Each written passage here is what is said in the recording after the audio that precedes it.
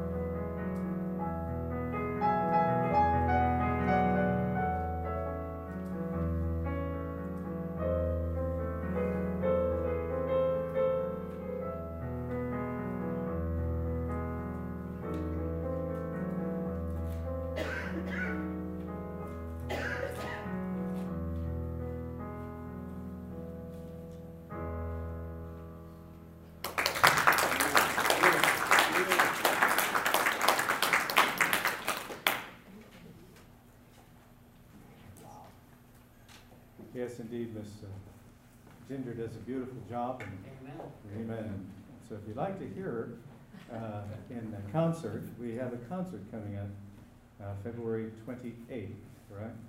Over at the Starbright Theater. So Miss Ginger is going to be playing, and some guy's going to be singing there, along with another young lady, and then a cellist will also be playing.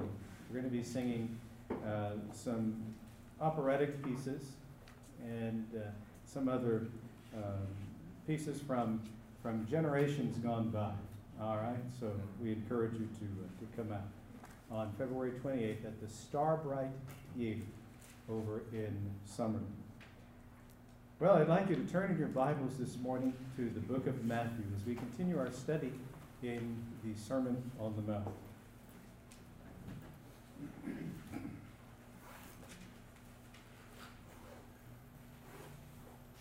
Matthew and chapter 5.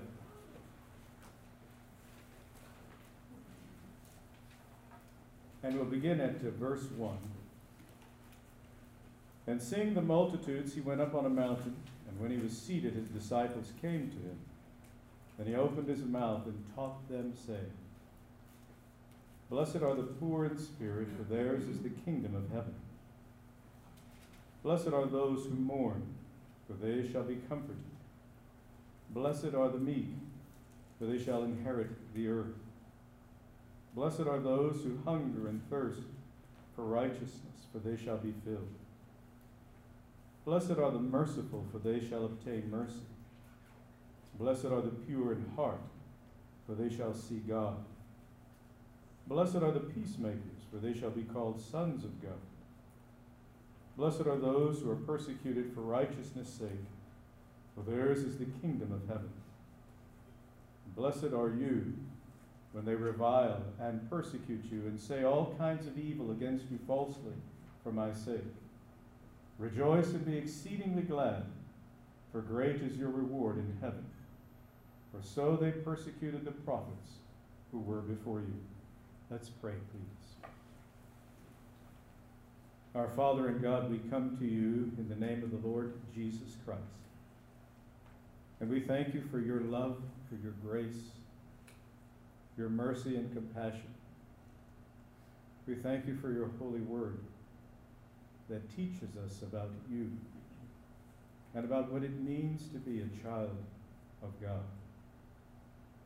Father, we pray for each individual here and for every family represented, both here and those who listen by way of the internet podcast. Father, we pray for those who are struggling, for those who are struggling with grief, the loss of a loved one. We pray, dear Father, for your comfort, for your grace and peace. The embrace that only you can give, that healing, comforting embrace. Lord, for those who are ill, we pray for healing. We pray for health. Father, for those who are discouraged, we pray for encouragement. And for those who are lost, we pray for salvation. For those who are spiritually blind, we pray that they be given spiritual vision and insight to understand your word, to understand and to know your love. Father, those who are struggling under the burden of guilt, we pray that they would find forgiveness and release as they experience your wonderful gift of mercy and forgiveness. Lord God, we ask that you speak to us today through your holy word and by your Holy Spirit. Speak to our hearts and transform our lives to the glory and to the honor of the Lord Jesus, in whose name we pray. Amen. And so last week we looked at the first several verses, and today we're going to be looking at verses 6 through 8. But we want to remind you of this wonderful word, the word blessed or blessed, depending upon how you want to pronounce it. And what does it mean? What does it mean to be blessed? And you see the definition there. To be fortunate, well off, happy, happier, in a state of blessedness or happiness. In its most basic definition, it means to be happy, but it carries with it the understanding that you are fully content. Contentment. Contentment. And that contentment can only be found in God. God created the human race, and he created us with the need for him. But sadly, tragically, people seek to fill this need with everything that is found out in the world. And what they discover is that those things do not fully meet that need. What does the world have to offer? Everything that the world has to offer is temporary. But God is eternal. His love is eternal. His presence is eternal. His forgiveness is eternal. And his comfort is eternal. And so, those who know the Lord know what it means to be blessed. And so as we look at verse 6, Jesus teaches the people, he teaches us, blessed are those who hunger and thirst for righteousness, for they shall be filled. So the attitude, and this section of the Sermon on the Mount is generally referred to as the Beatitudes. So the attitude or the condition, hunger. And in the Greek, the word that's used there means to pine or to famish, to crave for something, to be hungry, to desire. And Jesus is talking more than just about food. His references to the desire that we have, or the desires, the hungers that we have. Every human being has desires. We desire to do so many different things in our lives. Parents have desires or dreams for their children. And yet, what Jesus is referring to here is this hunger, this craving, this desire for him, for God. And then he also refers to it as a thirst. You know, living out in the desert, we know what it means to be thirsty, to have a parched soul, if you will. It doesn't take long if you're working outside in the summertime here to become rather thirsty. And nothing can take the place of a nice, cold, ice-cold glass of water. I tell you, when you've been outside working. But to thirst. And there are people who thirst for power. They thirst for riches, for fame, for comfort, for popularity, for position. But the thirst that Jesus is referring to here is the thirst for God, the thirst for righteousness. Now, he's not referring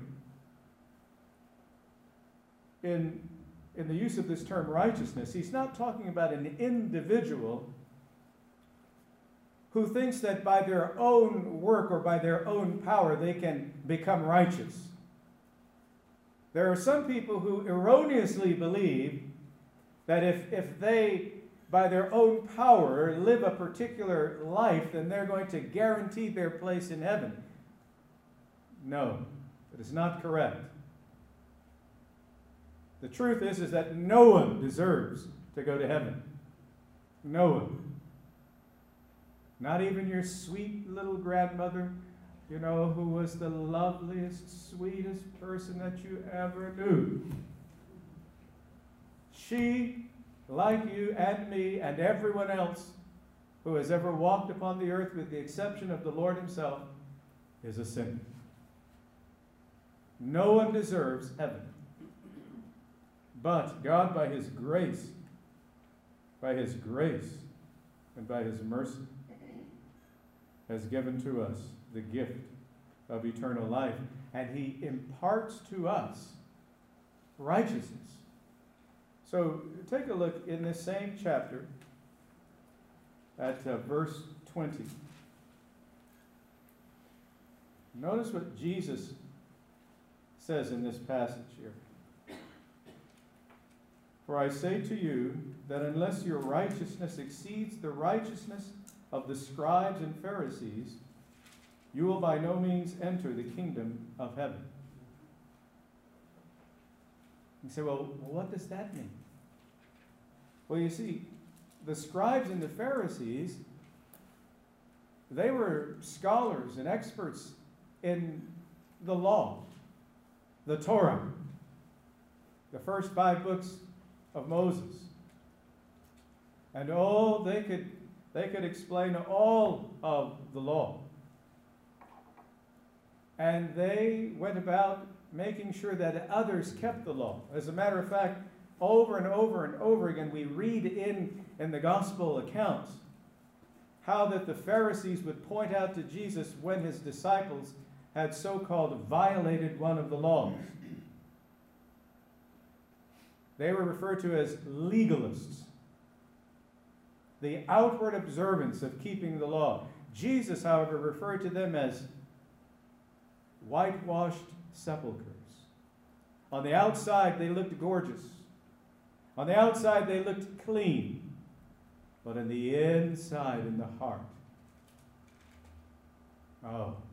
they were not righteous. This word for righteousness means holy. Holy, just, justified, and innocent. But all of these are only made possible by God. They're gifts given to us by God, not something that we can do for ourselves. Now, what's the promise?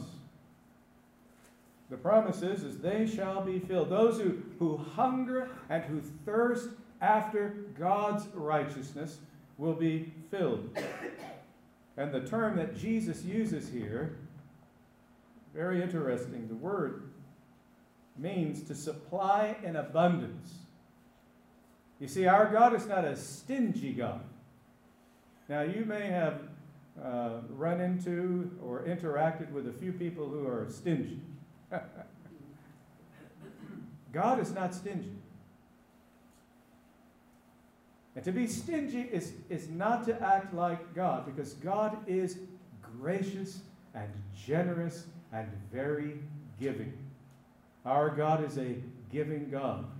Jesus says they'll be filled to overflowing, fed, filled, satisfied. It even means to gorge on, to supply in abundance.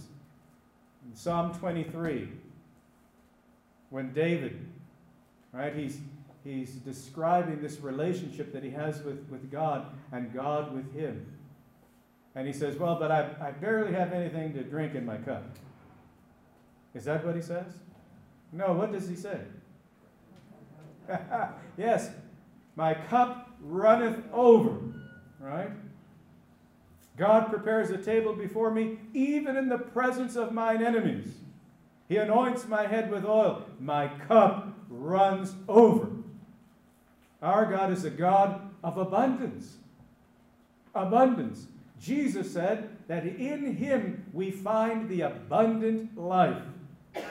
The life of abundance. But let's move on. The second point here also helps us to understand this righteousness. Notice verse 7. Blessed are the merciful, for they shall obtain mercy. And so this attitude, this condition, mercy, being merciful. That's to have compassion, to demonstrate pity. You say, well, you know, you've heard people say, no, I don't need your pity. I don't need your pity. Well, turn to Psalm 103.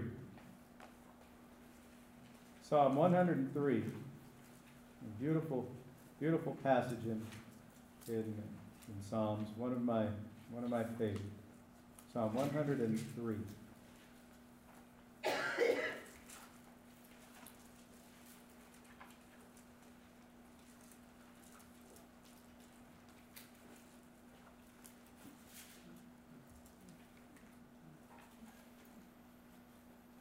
And let's begin reading at verse 11. For as the heavens are high above the earth, so great is his mercy toward those who fear him. As far as the east is from the west, so far has he removed our transgressions from us. Like as a father pities his children. You notice that? So the Lord pities those who fear him. For he knows our frame. He remembers that we are but dust. Amen. God is merciful and compassionate. He pities us by divine grace. Now, over in the book of Titus, and have you turn there to Titus. And that's right after 2 Timothy. And they put the T's together, 1st and 2nd Thessalonians, and then 1st and 2nd Timothy, followed by Titus. Chapter 3 and verse 5.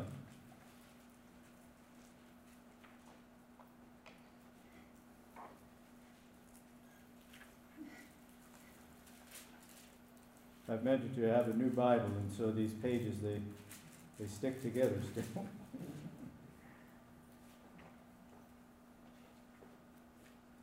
But notice now, not by works of righteousness which we have done. You see that? Not by works of righteousness which we have done, but according to his mercy, he saved us, through the washing of regeneration and renewing of the Holy Spirit, whom he poured out on us abundantly through Jesus Christ our Savior, that having been justified by his grace, we should become heirs according to the hope of eternal life. If you're here today and you think that by your own standard of goodness, that is a guarantee that you'll go to heaven, you're mistaken. You're trusting in the wrong person. If you're trusting in yourself to get yourself to heaven, you are mistaken. Because we are all sinners, and we can only be saved by God's grace. Because of His mercy.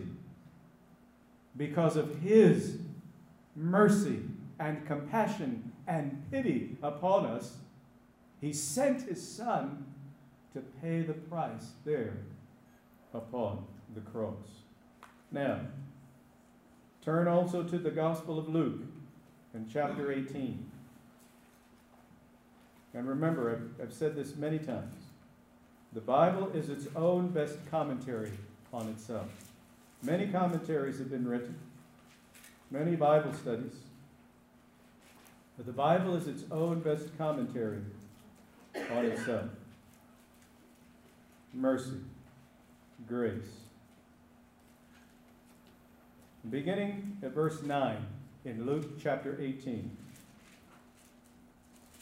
And Jesus spoke this parable to some who trusted in themselves that they were righteous.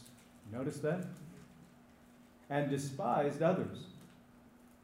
2 men went up to the temple to pray. One, a Pharisee.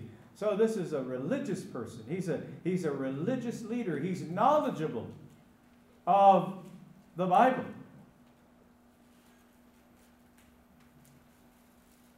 Two men went up to the temple to pray, one a Pharisee and the other a tax collector. Now the tax collectors were considered traitors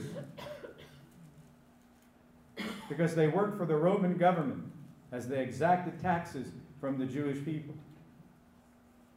The other a tax collector. The Pharisee stood and prayed thus with himself, God, I thank you that I am not like other men, extortioners, unjust, adulterers, or even as this tax collector. Why, I fast twice a week. I give tithes of all that I possess. You notice that? He was full of himself. He was full of himself. He was self-centered. He looked unto himself for righteous salvation. He looked to himself. He bragged about his behavior and his morals and his ethics and all of those things. The standard by which he lived by. And he believed that that was a guarantee that he was going to go to heaven. But there are people who actually think that because they live a particular lifestyle, they're going to go to heaven because of that lifestyle. Nothing could be further from the truth. They're still a sinner. They are still a criminal in God's universe. The Bible teaches that we are all guilty, every single one. But notice now the next man. Verse 13, and the tax collector, standing afar off, would not so much as raise his eyes to heaven, but beat upon his breast, saying, God, be merciful to me, a sinner. If you are too arrogant and too proud to admit that you are a sinner, then you are lost. And you are in danger of spending eternity in hell. The Bible teaches very clearly that without Christ, a person is lost. Jesus says in verse 14, I tell you, this man went down to his house justified. And what does that term justified mean? Justified. The term justified means that they have been declared by God to be forgiven and accepted and treated as though they are innocent. That's the marvelous thing. That's why we sing the hymn, Amazing Grace, how sweet the sound that saved a wretch like me. I once was lost, but now I'm found. 'Twas blind, but now I see. By God's grace we're saved. We're all guilty. But to come to know Christ as Savior, when we do, God the Father declares us justified. Justified. It is a legal term. A legal term in God's heavenly court. Because He is the ultimate judge. And He declares those who accept His Son justified, forgiven, treated as though we are completely innocent. Imagine that. He says, I tell you, this man went down to his house justified rather than the other. For everyone who exalts himself will be humbled, and he who humbles himself will be exalted. Hey. Another passage that I'd like you to read is found in the book of Micah. Micah the prophet, over in the Old Testament. So go ahead and turn there.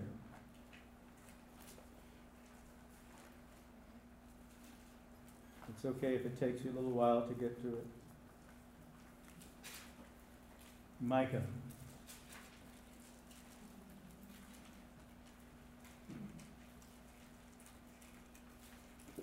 Beginning at verse 8 there, we're just reading 8. He has shown you, O man, what is good. And what does the Lord require of you? But to do justly. Chapter 6, yes, chapter 6. Micah, pardon me, chapter 6, verse 8. He has shown you, O man, what is good. And what does the Lord require of you? But to do justly, to love mercy, and to walk humbly with your God. Now you notice that all of these passages are all consistent with one another. They're all consistent, aren't they? And you'll hear people that say, well, that Bible is full of contradictions. I've yet to have someone point out a contradiction.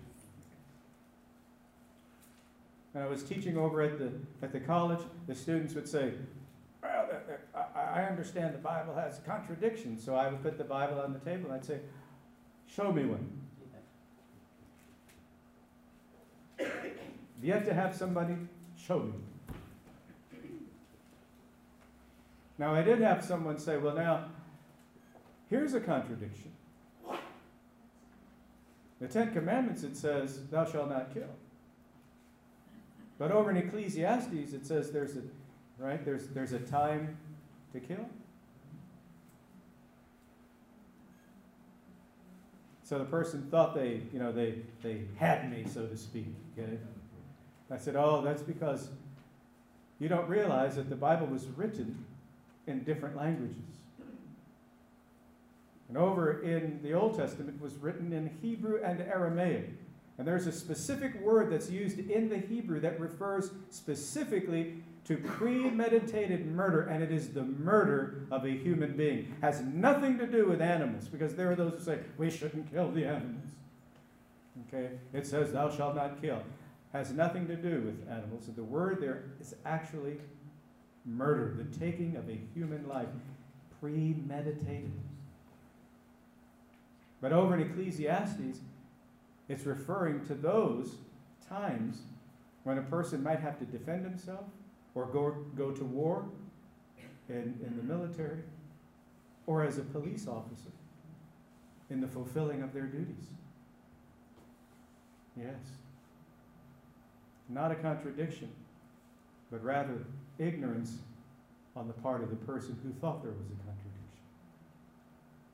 Well, back to Matthew. You notice the promise. They shall obtain mercy, compassion, forgiveness. Our God is a compassionate God. Our God is a loving God. He's a tender God, gentle and loving and kind. But make no mistake about it, God hates sin. God hates sin. It cost the life of His Son.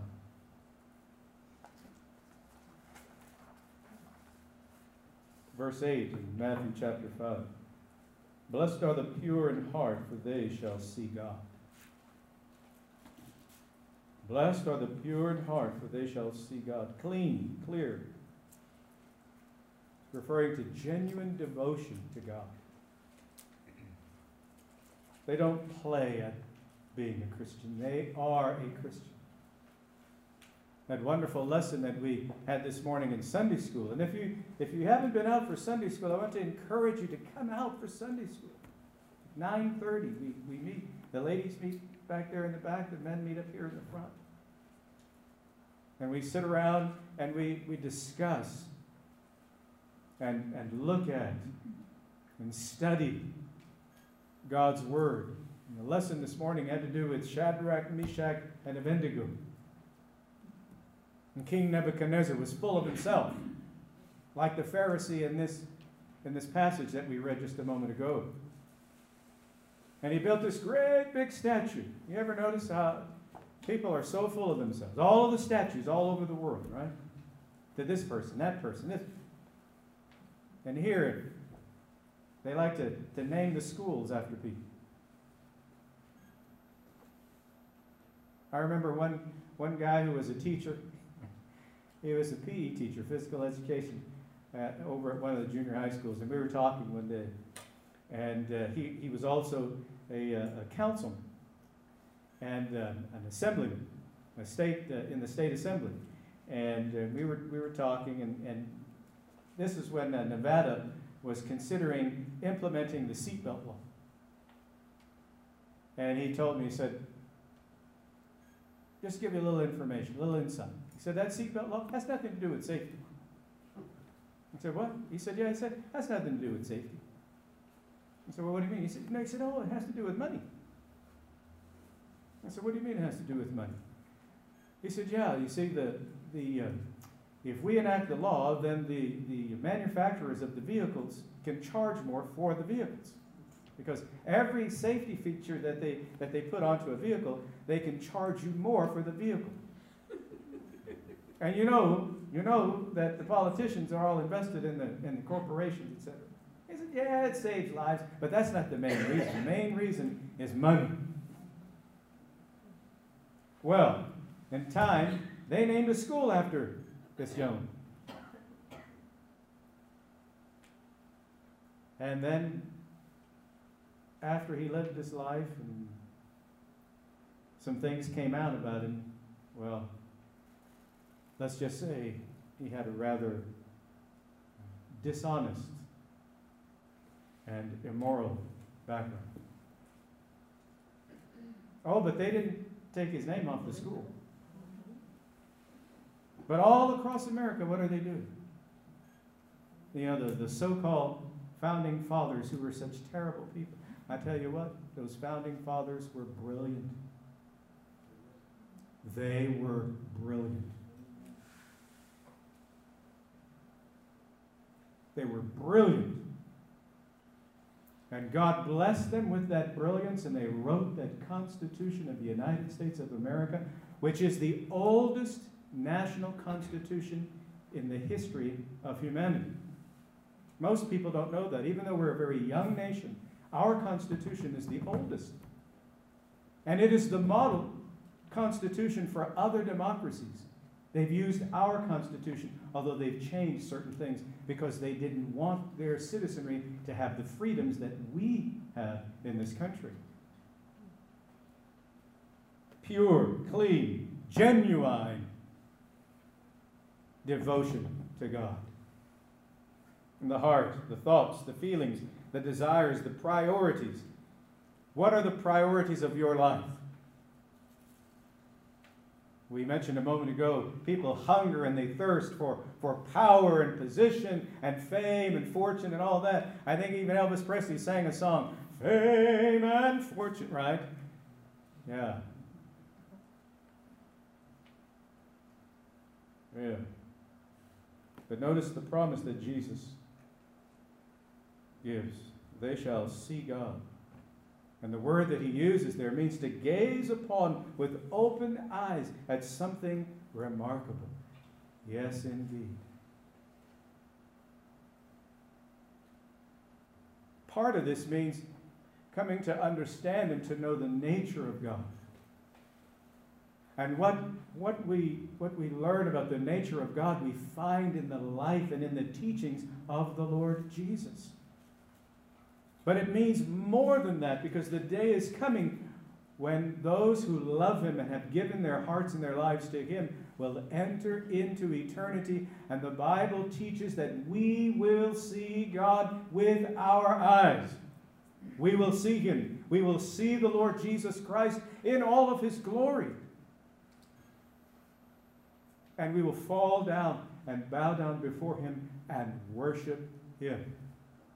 That day is coming. It is not far off. We see the things that are going on around the world. And people want to know about proof that the Bible is true. And I say, get yourself a ticket, fly over to Israel. And guess what? It's there. Right? It's there. Israel is there. And the Jewish people continue to move back to Israel in fulfillment of God's holy word. That he would draw them from the four corners of the earth back to Israel. All of those places, they're there. Cities that are listed in the scripture, they're there. There. And there are even copies of God's holy word that date back to the 2nd and 3rd centuries BC. There, on display.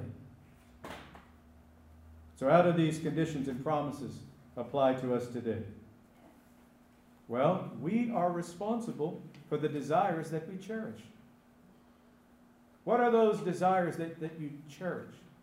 Now, the Bible teaches that when you give your heart to the Lord, when you genuinely love him, that he will then bless you with the desires of your heart. Because when you come to know him, when you discover him, and he is living in your life, your desires become consistent with his desires. We're called to be merciful people.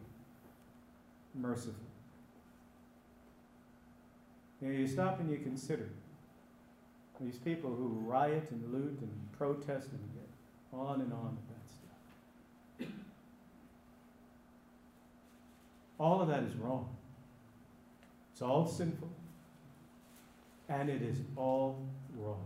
It's detestable. Do you know that these protests that happened in 2021, I believe it was, right?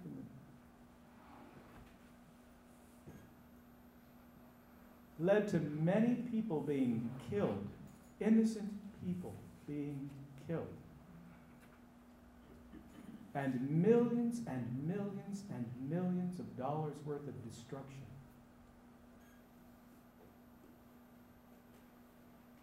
Because they take the position that because a certain person was a certain way, that justifies them harming someone else. That is a warped and inconsistent way of thinking. It is illogical and irrational. And it is wrong. We, however, are called to be merciful. No matter how wicked someone might be, we are still called to be merciful. Jesus on the cross was innocent. The people called for Barabbas to be set free, who was a murderer. And Jesus on the cross prays, Father, forgive them, right? He doesn't say, Father, destroy them. Destroy them, those wicked sinners. Is that what he says on the cross? No. Those no good, blankety, blank, blah, on and on and on. No, that is not his position. That's not the attitude of his heart. No, he prays, Father, forgive them, for they know not what they do. They are blind. They are spiritually blind. And they need to have their spiritual vision opened so that they can discover and see God for who He really is and discover His great love and mercy. And how are people in this world going to experience or see the mercy of God if they don't see it through our lives?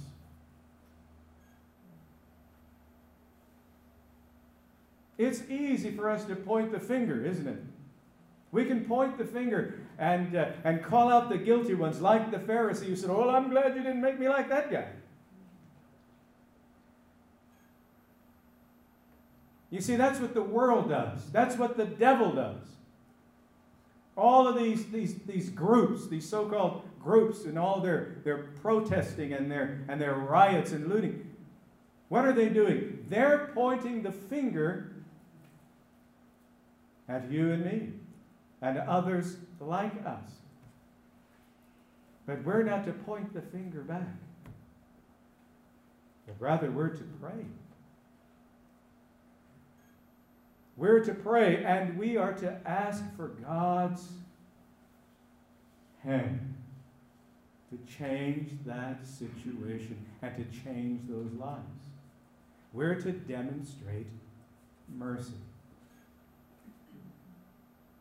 And people struggle with that. One day we will see Jesus Christ our Lord. And God promises His provision, His pity, His mercy, and His eternal presence. So the question here for you is this: do you know that when you die, because you're going to die, unless the Lord Jesus comes first and takes us home, you are going to die. Death is real. It happens. It comes to each one of us. When the devil tempted Eve, he said, "Now, did God really say that you would die if you ate of that tree? Did he really say that?" And you'll notice she ate of the fruit of the tree of the knowledge of good and evil, and then she gave it to Adam and he ate. Oh. And something happened. Yeah, they realized that what they had done. Their eyes were opened, it says. When they heard God coming, they hid themselves. Guilt. Guilt. Guilt. But God is here. God is present.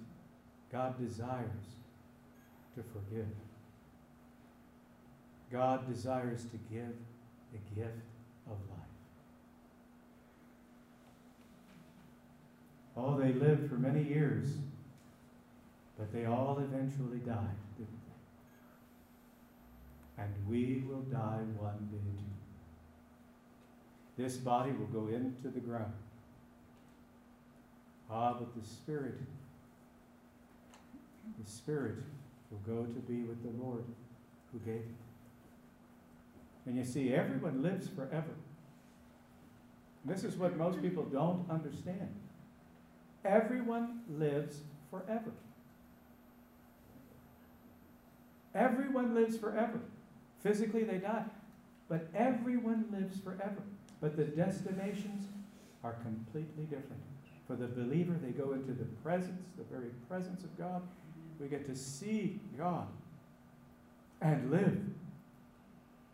And then we're clothed with immortal clothing. But the unbeliever is banished to hell, to torment, separation, outer darkness.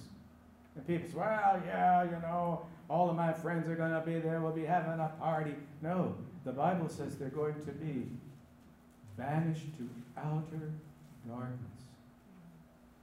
Outer darkness. And that is forever. So we're going to sing a hymn of invitation. As we sing, the invitation is God's invitation to you to give your life to Him. Let's stand, please. Don't toy with it. Don't play with it. Don't reject it. The invitation is God's invitation. So as we sing, you come. You make your decision to accept Christ as your Savior, because He's the only guarantee for eternal life. Let's sing, please.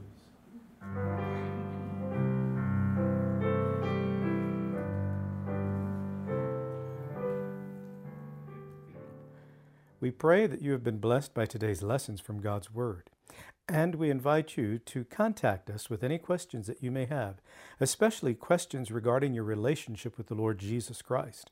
We want to help you with your walk of faith in the Lord Jesus Christ and with your understanding of His holy word, the Bible. Our contact information is listed in the podcast show notes. May God richly bless you.